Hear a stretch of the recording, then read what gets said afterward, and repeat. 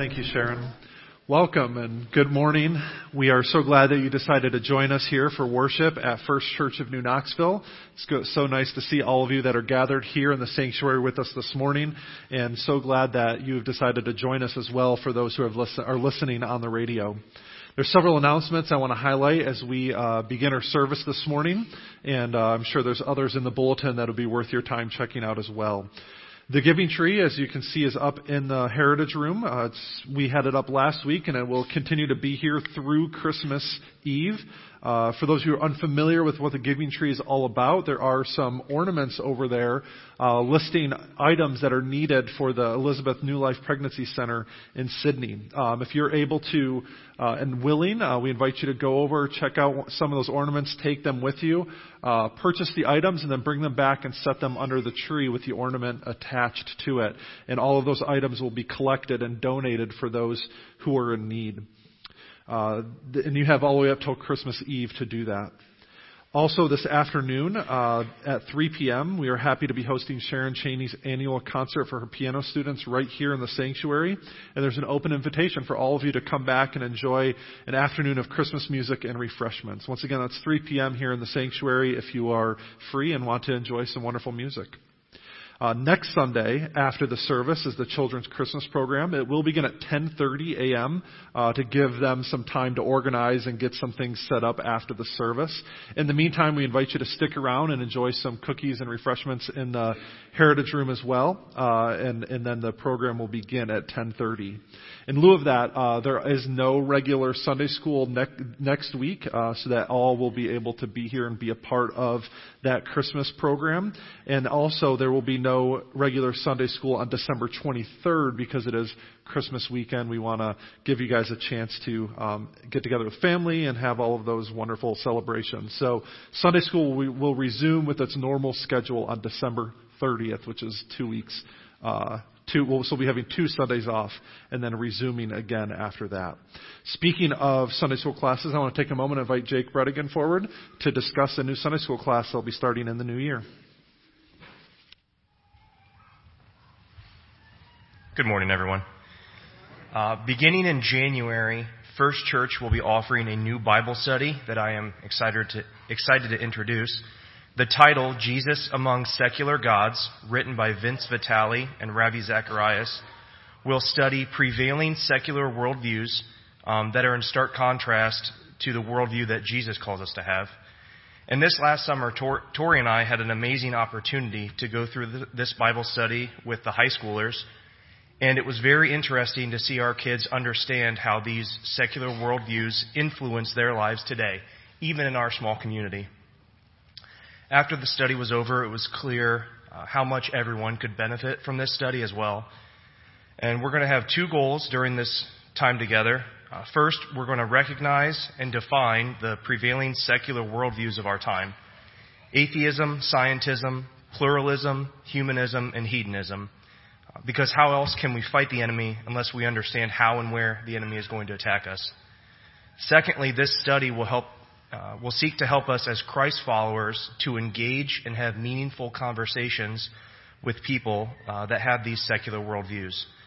So this coming January, during our Sunday school hour, we're going to take 11 weeks to go through this study, starting on January 27th and ending the week before Palm Sunday. From now until January 6th, there will be a sign-up sheet at the info table in the back. Please sign up if you are interested so that we can order books for everyone. All are welcome to join this study, and we look forward to seeing you there. Thank you.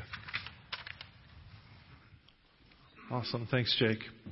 As I mentioned already, there's other announcements in your bulletin, and I encourage you to take a look at those before you leave today.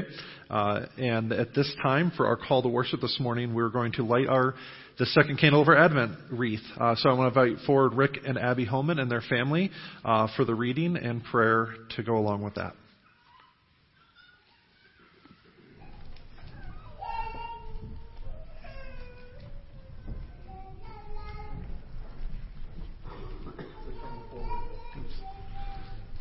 Last week's, if you remember, our theme was hope, and this week is peace. We gather around the Advent wreath today knowing that we are not perfect, that we all make mistakes and do bad things. Only Jesus obeyed God fully. God helps us to live as God wants us to live. Jesus gives us peace. Isaiah 9:6-7. For to us a child is born, to us a son is given, and the government will be on his shoulders, and he will be called Wonderful Counselor, Mighty God, Everlasting Father, Prince of Peace.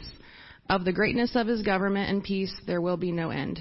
He will reign on David's throne and over his kingdom, establishing and upholding it with justice and righteousness from that time on and forever. The zeal of the Lord Almighty will accomplish this. We light this candle to proclaim the coming of the light of God into the world. With the coming of this light there is peace, for Christ is called the Prince of Peace. Christ's name is also Emmanuel, God with us. Jesus gives us peace. John 14:27. Peace I leave with you, my peace I give you. I do not give to you as the world gives. Do not let your hearts be troubled, and do not be afraid. Let us pray. Eternal God, we thank you that through all the years you have given peace to your people. Help us to have your peace in our lives. In this Advent season, we pray that you will help us shine the light of your presence to those around us so that they may also have peace. Amen. Amen. Thank you.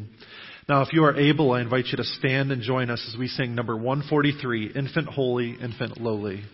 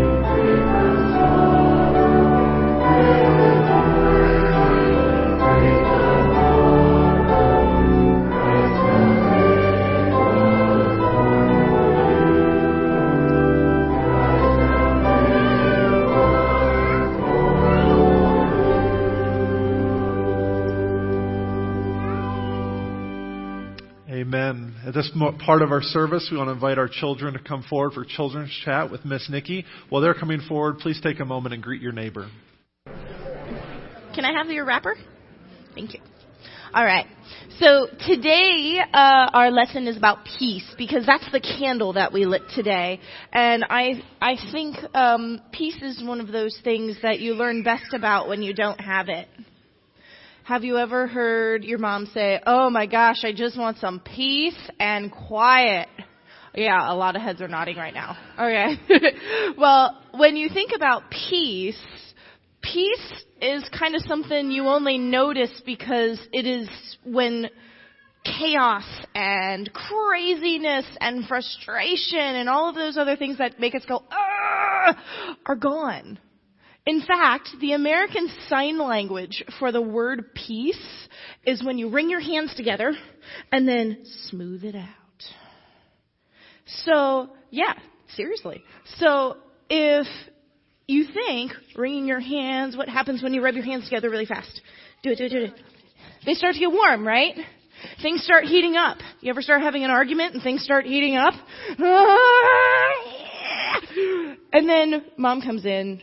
She takes care of things, right, and smooths it out. That's peace. When all of that craziness and all of that smooths out. Okay? And that's why they use that sign. So we create that friction, and God smooths it out. Whew. Sheesh. Peace is kind of important, isn't it? When you start feeling stressed and you start feeling worried and it starts building and building and building until it's meltdown time. It's Christmas program week. Yeah, I get a meltdown once a year too. Okay? And, but if I pray and if I ask God and if I let things be peaceful, then all of a sudden, smooth. Can you practice that sign? Ring, ring, ring, and smooth.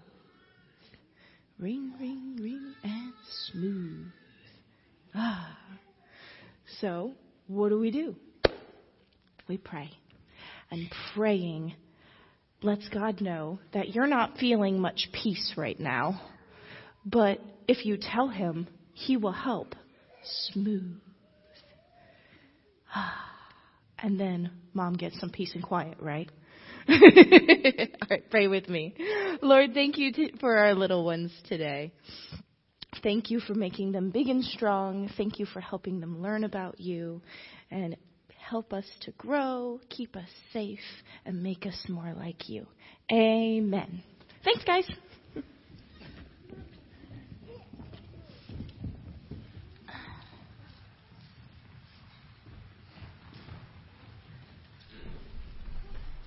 Killed in Afghanistan, Sergeant Jason Mitchell McClary, 24, from Export, Pennsylvania. Lost off the coast of Japan in a mid-air collision during refueling. Marine Captain Jamar F. Resolard, 28, from Miramar, Florida. 5 other Marines are still being searched for.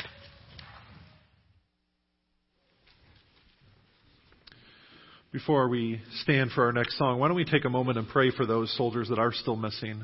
We can pray for safety and for them to be found. So let's take a moment. Father, we are so grateful for those who have put themselves in harm's way on our behalf and for our benefit and for our safety. Your word says that greater love has no man than this, that a person should lay down their life for their friend. And so, Lord, there are those that have taken that command and have lived it out, Lord, in ways that sometimes we don't understand or can't comprehend. And so this day we do pray not only for the families of soldiers who have lost their loved ones, but we also pray, Lord, for those that are missing and they're MIA, and we are not sure what the result of that will be. And so we lift them up to you. We pray for safety, and we do pray, Lord, that you would ensure a safe return for them, Lord. We pray this in Christ's name. Amen. Lord, we at this time we want to invite you to stand and sing number 123, O Come, Emmanuel.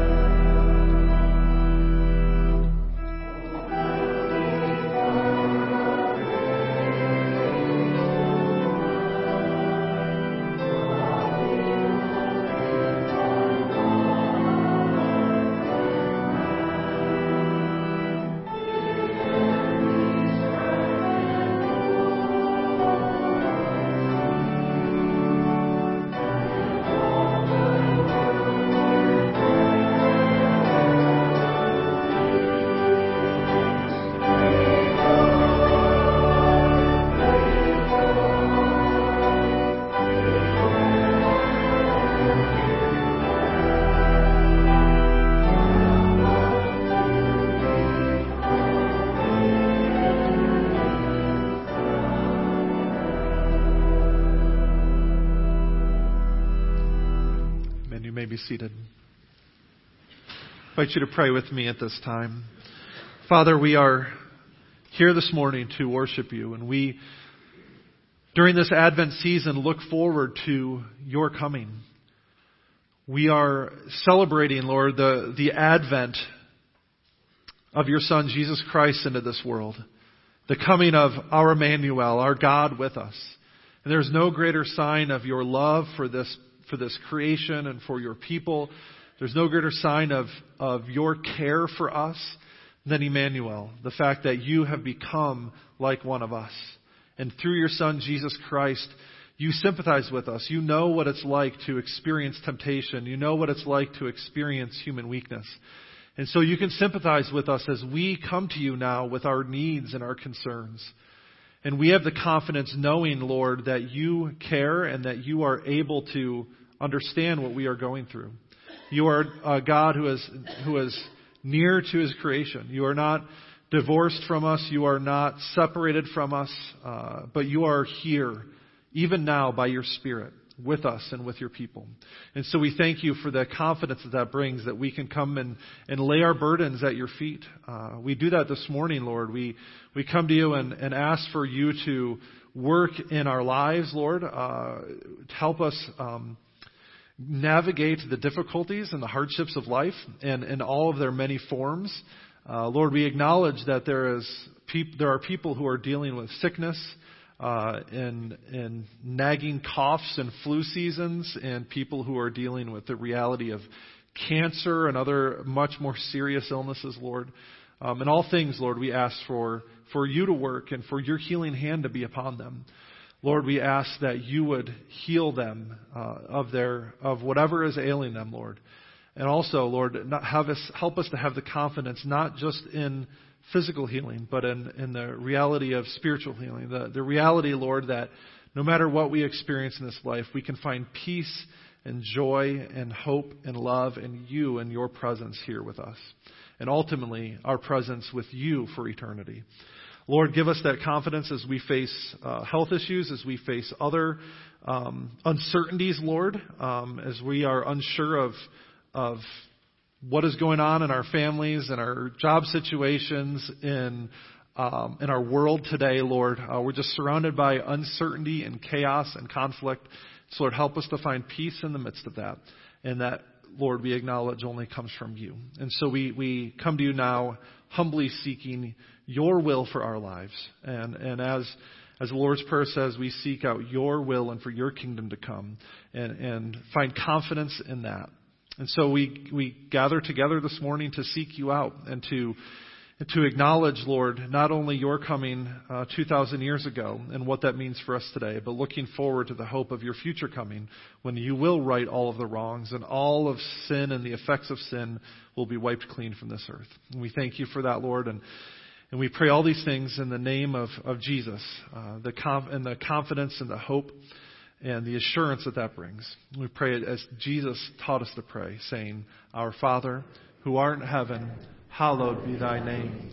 Thy kingdom come, thy will be done, on earth as it is in heaven. Give us this day our daily bread, and forgive us our debts, as we forgive our debtors. And lead us not into temptation, but deliver us from evil. For thine is the kingdom, and the power, and the glory forever. Amen. Invite those at this time to come forward who are helping with the offering as the choir sings Every Valley.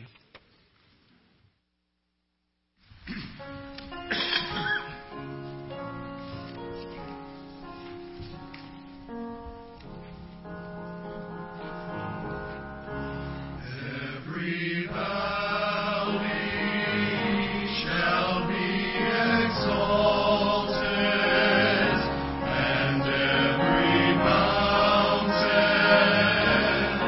made low.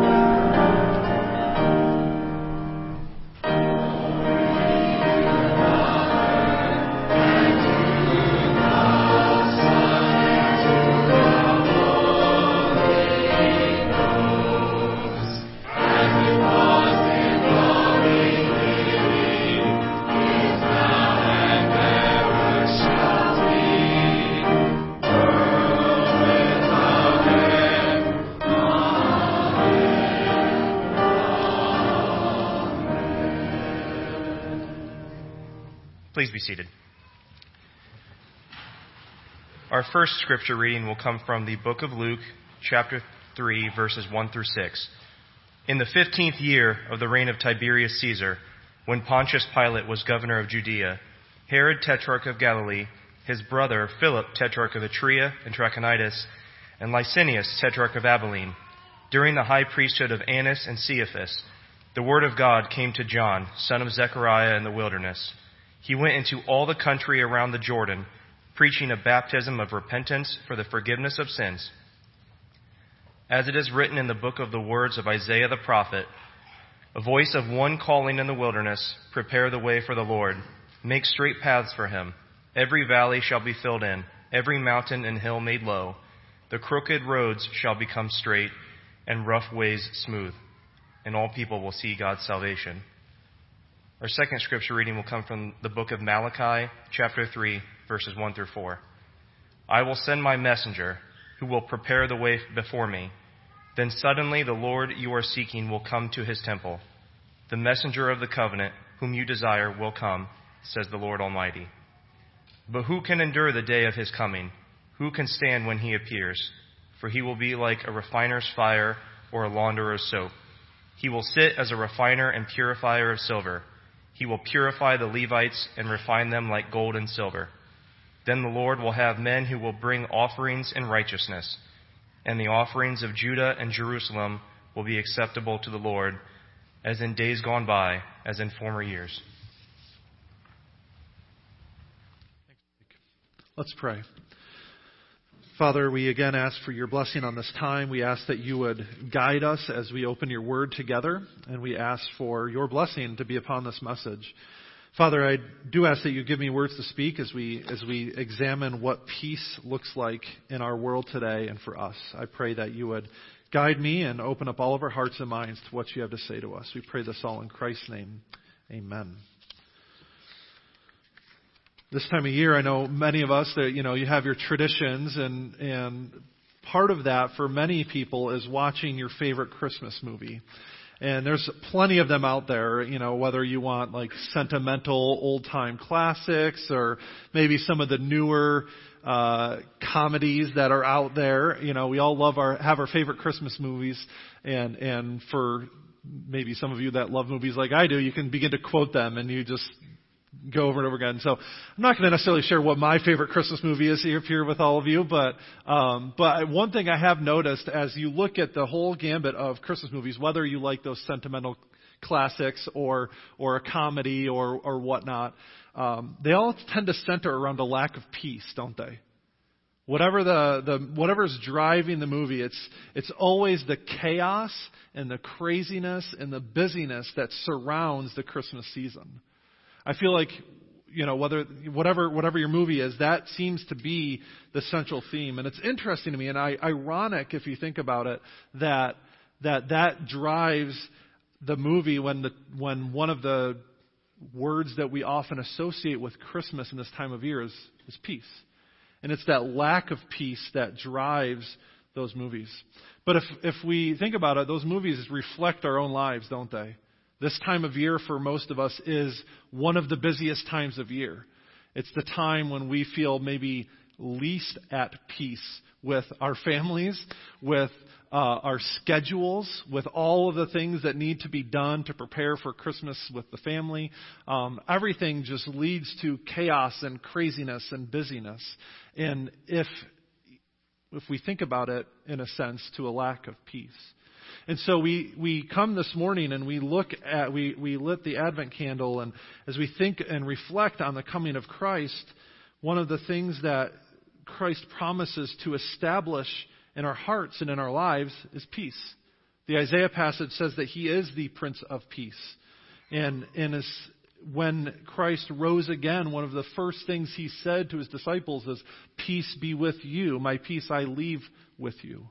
See, peace is a very central thing a central aspect of what it means to be in Christ and to be in His kingdom. And yet it's one of those things that often escapes us if we're honest with ourselves. And so today I want to pause and talk about what it means to truly have peace. and define that for us. And then we will look at how we can experience that or obtain it for ourselves. And so we want to begin with talking about peace. And I do want to just start off by saying, and I know I have probably said this on several occasions, but it's important for us to know that peace is not simply just the absence of conflict or chaos. Now, the absence of chaos and conflict and hardship can lead to peace, or the feeling of peace. That is for sure. I loved the American Sign Language, Nikki. That was perfect. That the chaos, the craziness, and then nothing. That's the feeling of peace, and that's a wonderful thing. But I wanna take a moment and let you all know that we can still experience that peace even in the midst of the chaos and the craziness. Just because those things are present in our lives doesn't mean we can't experience peace for ourselves. And that's because we are never truly and completely going to be rid of that. Last week I spoke a lot about how we have hope in a broken world, right? This world we live in has been affected and continues to be affected by the reality of sin and the consequences of sin. And so if that's the world that we live in and will continue to live in, then we are going to have a hard time finding peace if it is only the absence of those things. Because we may find it momentarily here or there, but it will never be completely lasting. And so I think it's important for us to define peace in a different way. And so biblically speaking, I would argue that peace is it's the well-being, it's the security that's associated with God's presence among His people. You see, the key factor to having peace and experiencing peace isn't the absence of conflict. It's the fact that God is present in the midst of it and in the midst of your life. You see, if we simply define something by its absence, then it can be really difficult to maintain. Now, there are some things that are defined by their absence. Scientifically speaking, there is no such thing as darkness, right? Darkness is simply the absence of light. In the same way, cold is not a thing that can be measured or quantified. It is the absence of heat. And so we can experience those things, but it's really hard to define or grasp, or quantify darkness and cold. It's simply the absence of something else. And in the same way, if we were to define peace by the absence of conflict, it's hard to grasp and it's hard to hold on to, and therefore I'd say hard to maintain because we're defining it in terms of something else. But peace, biblically speaking, is associated with God's presence. It's His active presence in our lives and in a particular situation that guarantees peace. Peace is then a gift. It's not something we can earn or manufacture or maintain ourselves. It's a gift that we receive with open hands from the Lord. And if it's a gift, then it's not dependent on me and it's not dependent on my situation. And those are really important for us to remember. Because if peace is dependent on me, then I will do a really good job of messing it up. Right? If peace is dependent on you and on you maintaining it with your effort, you're going to do a really good job of messing it up too. We're all in the same boat because it's going to be impossible for us to maintain it ourselves. The moment we slip up, the moment we make a mistake, the moment we say something we probably shouldn't have said, that peace will be gone if it's dependent on us. And again, it's not dependent on our situation either, because there are many things in our world, in our own lives that are completely out of our control, that we can't influence, but influence and have an impact on us. I think and reflect on these last couple months and just in our own family and all of the illness and sickness that's just been running rampant through our house. I know many of you are aware of that, and it's just affected us in so many ways, just disrupting our schedules and our plans and just not to mention the not fun that comes with being sick and having sick kids, right? And in many ways, that is so much out of our control. Right? You can't help it when your kid gets sick. You can't help it when you get sick. The only thing you can do is just roll with the punches and go with it and do the best you can in the midst of it.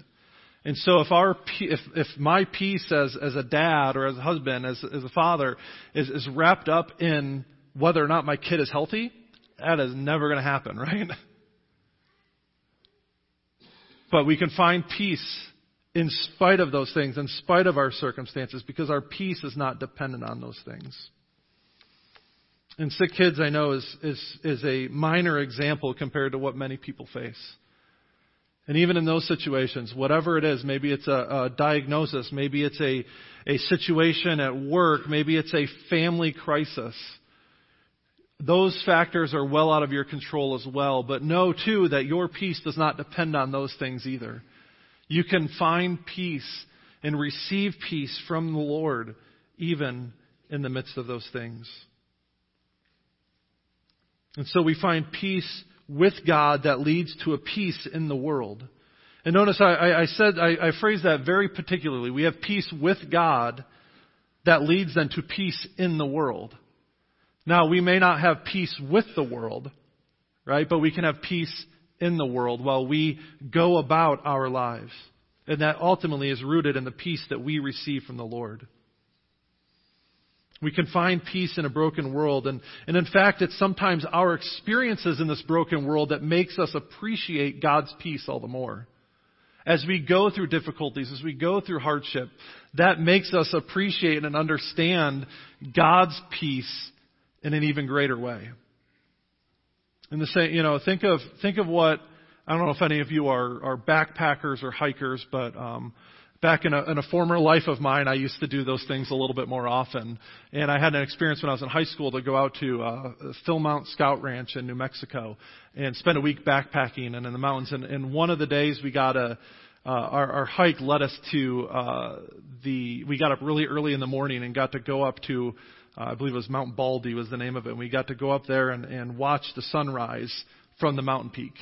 I have to tell you, that is an experience that is hard to forget, right? Just being up on this mountain, just seeing everything around you, seeing all of God's creation in in all of its glory, and seeing that sun come up. It's just something that is just magnificent.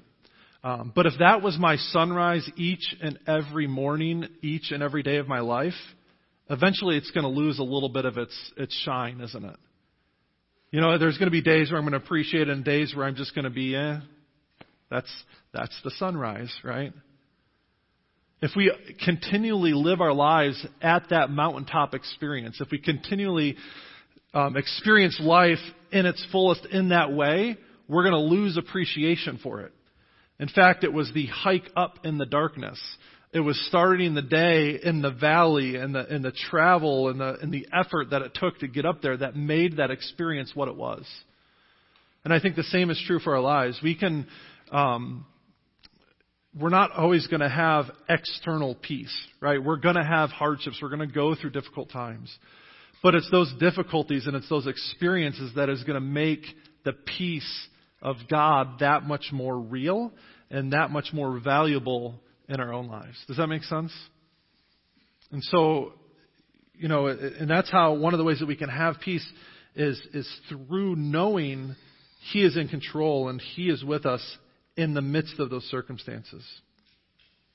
I've shared a story with many of you I know on occasions where I've made hospital visits or nursing home visits and other circumstances that have called for it. But I'll never forget a time when one of the first visits I made like that at the church I was serving before I moved to New Knoxville. I was serving as a youth pastor, and over time I got upgraded. I leveled up to become an associate pastor, whatever that means. And I began to take on some more responsibilities than just the youth group. And so I began to make some hospital visits and nursing home visits, sometimes with Steve and sometimes on my own. And one of these first visits I made was to an older couple in our church. I had gotten to know just through my time there, and the husband of this couple had been dealing with health issues the entire time I was at this church. I mean, in and out of the hospital. He probably was only at church in the service a fraction of the time that I was there, because he was always in and out of the hospital or at home and unable to come to the services. And so I had made several visits to their home and to the hospitals and all of those things.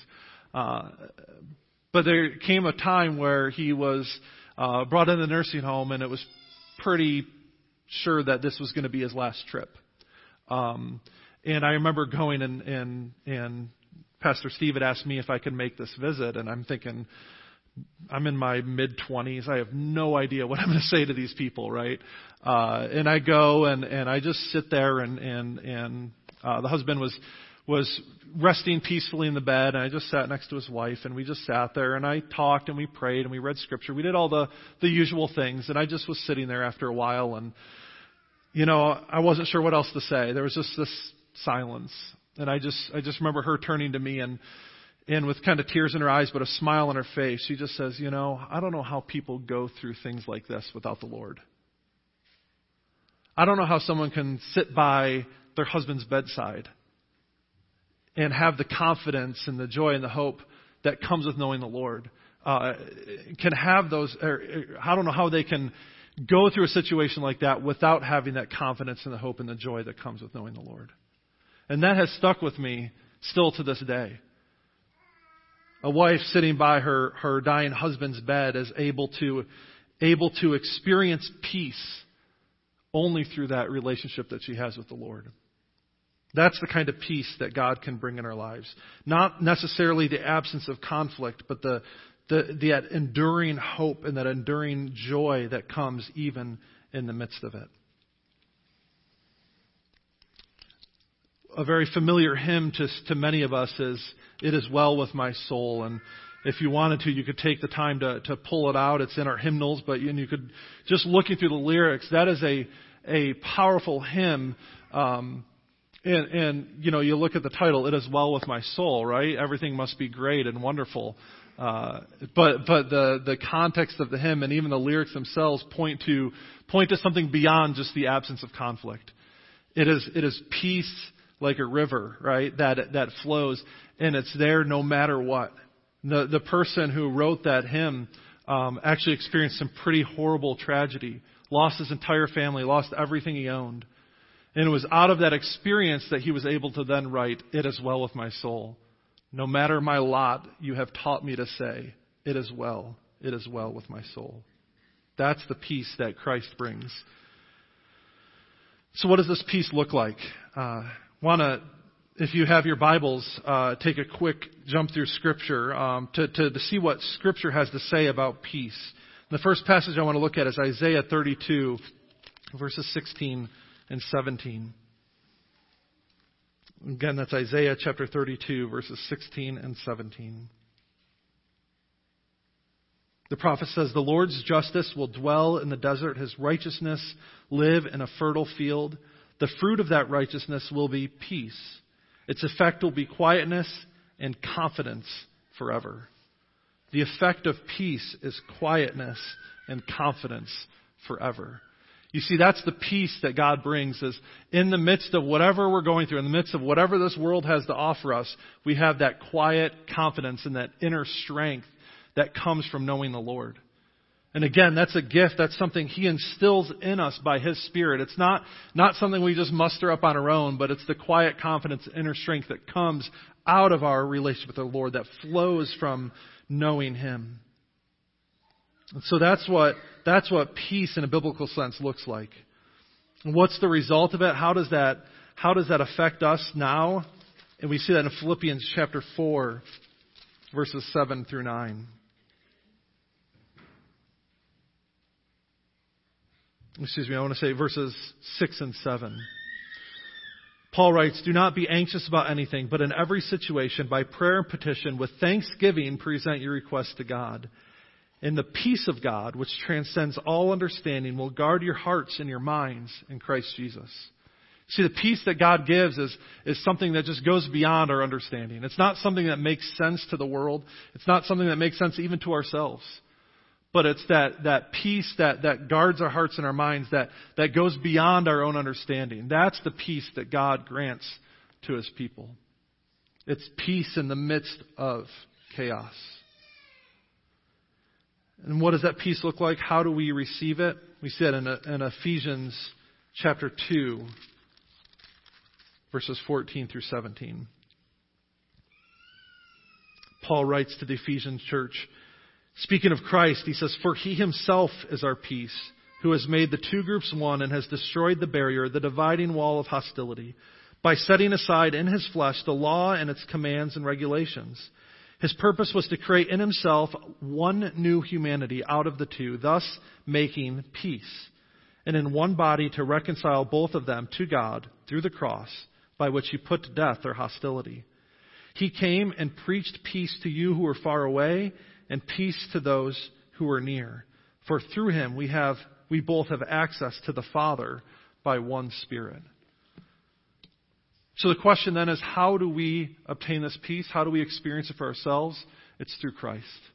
It's through what Christ has done for us on the cross. It says he is our peace. And what he has done for us is he has removed those barriers. He has removed the sin and the hostility that has gotten in the way of our relationship with God and our relationship with others. He has removed that through his death and his resurrection. And so therefore we can experience peace with God and we can experience peace in the world because of what Christ has done for us. If we want to experience the peace of the Prince of Peace, then we must be a part of his kingdom and we must live under his authority. That's how we truly obtain and experience this peace that we've been talking about this morning. So the question then is, how do we obtain it? How do we experience that for ourselves? On the night Christ was born, the angels came and pronounced the good news to the shepherds in the field. And in Luke chapter 2, verse 14, and it says one of the things that they proclaimed was peace on earth on those whom God's favor rests. We can experience peace, but that peace wasn't experienced necessarily in a worldly sense at that time, right? Peace for Christ and his family in their childhood meant fleeing to Egypt out of fear of King Herod and what he was doing. Peace at that time was not experienced by the many families who lost loved ones due to Herod's genocide out of fear of the new king who was born. Peace was not experienced in a worldly sense when Christ suffered and died on the cross. But it was through those things, it was through his birth, his life, his death, and his resurrection that he brought peace to this world. And so we obtain it because God has prepared a way for us. See, that's in a sense what the role of John the Baptist was, and the role of the prophets of the Old Testament was to prepare a way for God's peace to be experienced and known in this world. And John was preparing a way for Jesus to come and preach the good news of the kingdom. And so John is associated with this passage from Isaiah about the one in the wilderness preparing the way for the Lord. And this imagery is of an ancient king or monarch. When they would go and they would visit one of their territories or one of their cities away from the capital, they would often send representatives or people who would travel in front of them, sometimes days, weeks, months in advance, and prepare the way for them so they would have safe travel. They would clear obstacles in the road, and they would sometimes even make new roads in order for the king to travel safely. And the effect that had was it was easier for the king then to go and his presence to be experienced in those places within his kingdom. But it also had another effect in that it was allowed the people of the kingdom to experience the king's presence in a new way because it allowed them to safely travel to the place where the king would be. And so John's role and our role in the world today is to prepare the way for Christ's coming. In a sense, God has done that work. He has prepared the way through Christ. He has removed the obstacles. He has removed the roadblocks for us. And so we don't have to do that ourselves. But we can still prepare the way for others to experience and know that peace as well. Sometimes we throw roadblocks in our own way, right? Sometimes we do things that trip ourselves up. In Hebrews chapter 12, that encourages us to remove anything that distracts us, to remove those things that hinder us so that we may run the race more effectively. Sometimes we trip ourselves up and therefore we need to remove those roadblocks in our own lives. But ultimately it's God who has prepared the way for us. And that's because if it were left up to ourselves, we wouldn't be able to do it. In Malachi, the passage that Jacob read for us earlier, it reminds us, right, there's this rhetorical question, who can stand on that day? When the king does come to visit, when Christ does return, who can stand? And the answer to that rhetorical question is no one. Right? Nobody can. No one can stand in God's presence in their sin and in and of themselves and be able to endure that. But the good news is that God has prepared the way. God has made that possible to experience peace with Him through Christ. And how do we do that? How do we experience that peace? It's through, as it says here in John's ministry, the repentance and the forgiveness of sins. John's message pointed us towards the work of Christ. In fact, Jesus' first sermon we see in both Matthew and Mark is repent, for the kingdom of heaven is near. See, John's message pointed the way and paved the way for Christ's work. And so we need to acknowledge that. We need to repent and experience that forgiveness for ourselves. And in the same way that we can't truly maybe appreciate or understand peace without going through conflict and chaos and the craziness of life, we also can't understand repentance and forgiveness apart from the reality of sin in our lives. We need to acknowledge and confess that we are in fact sinners in need of a Savior. All of us, including myself. We are all sinners in need of a Savior.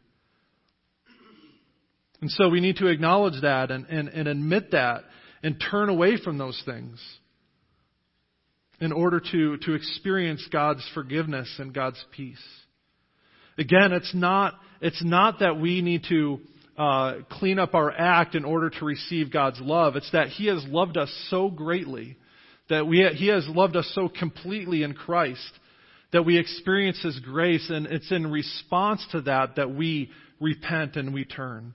It's in God's initiative, it's in God's power that we are able to do that by His Spirit working in our lives. And so that's what John is calling those people to do in preparation for Christ's ministry. It's what we need to do in our own lives to prepare for Christ coming into our own heart. We need to repent and clear the way for Him. We need to turn away from our sin in response to God's great love for us.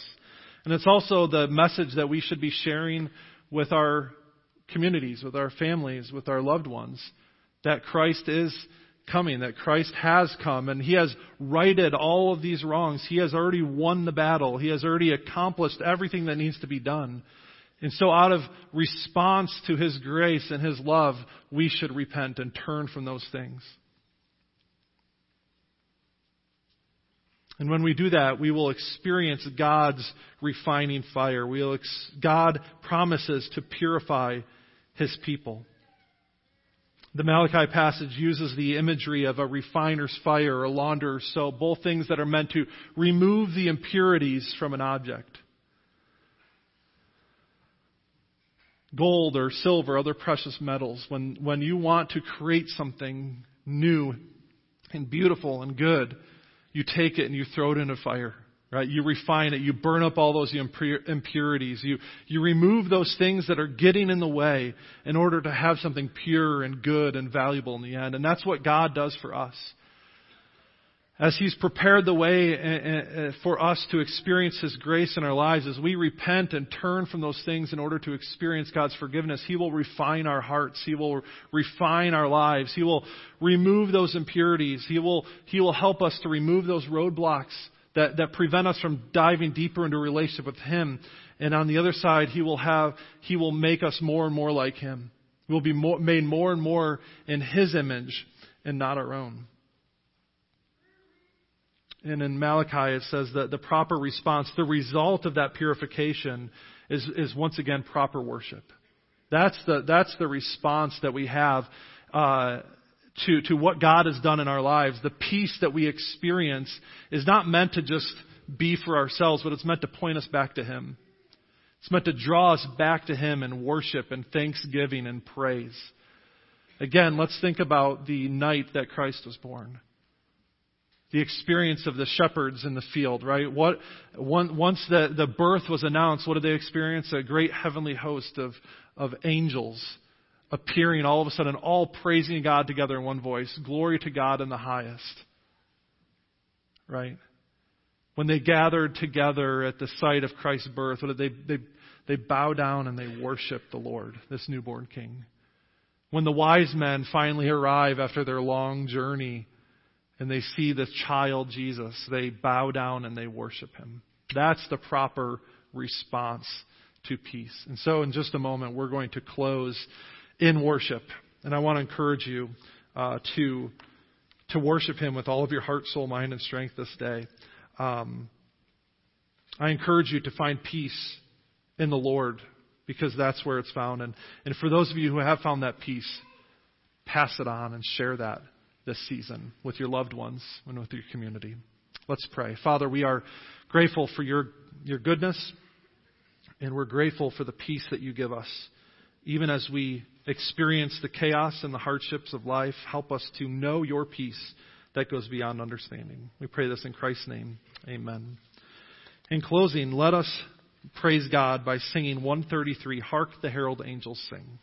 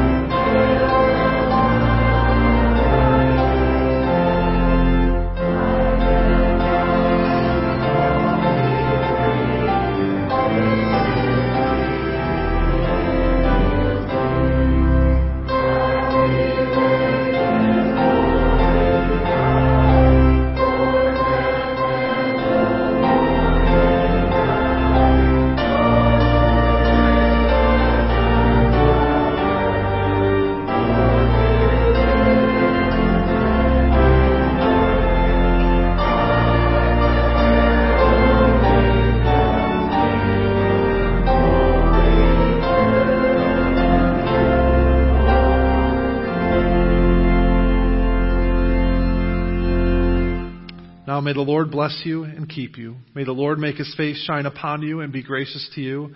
May the Lord turn his face towards you and give you peace. Amen.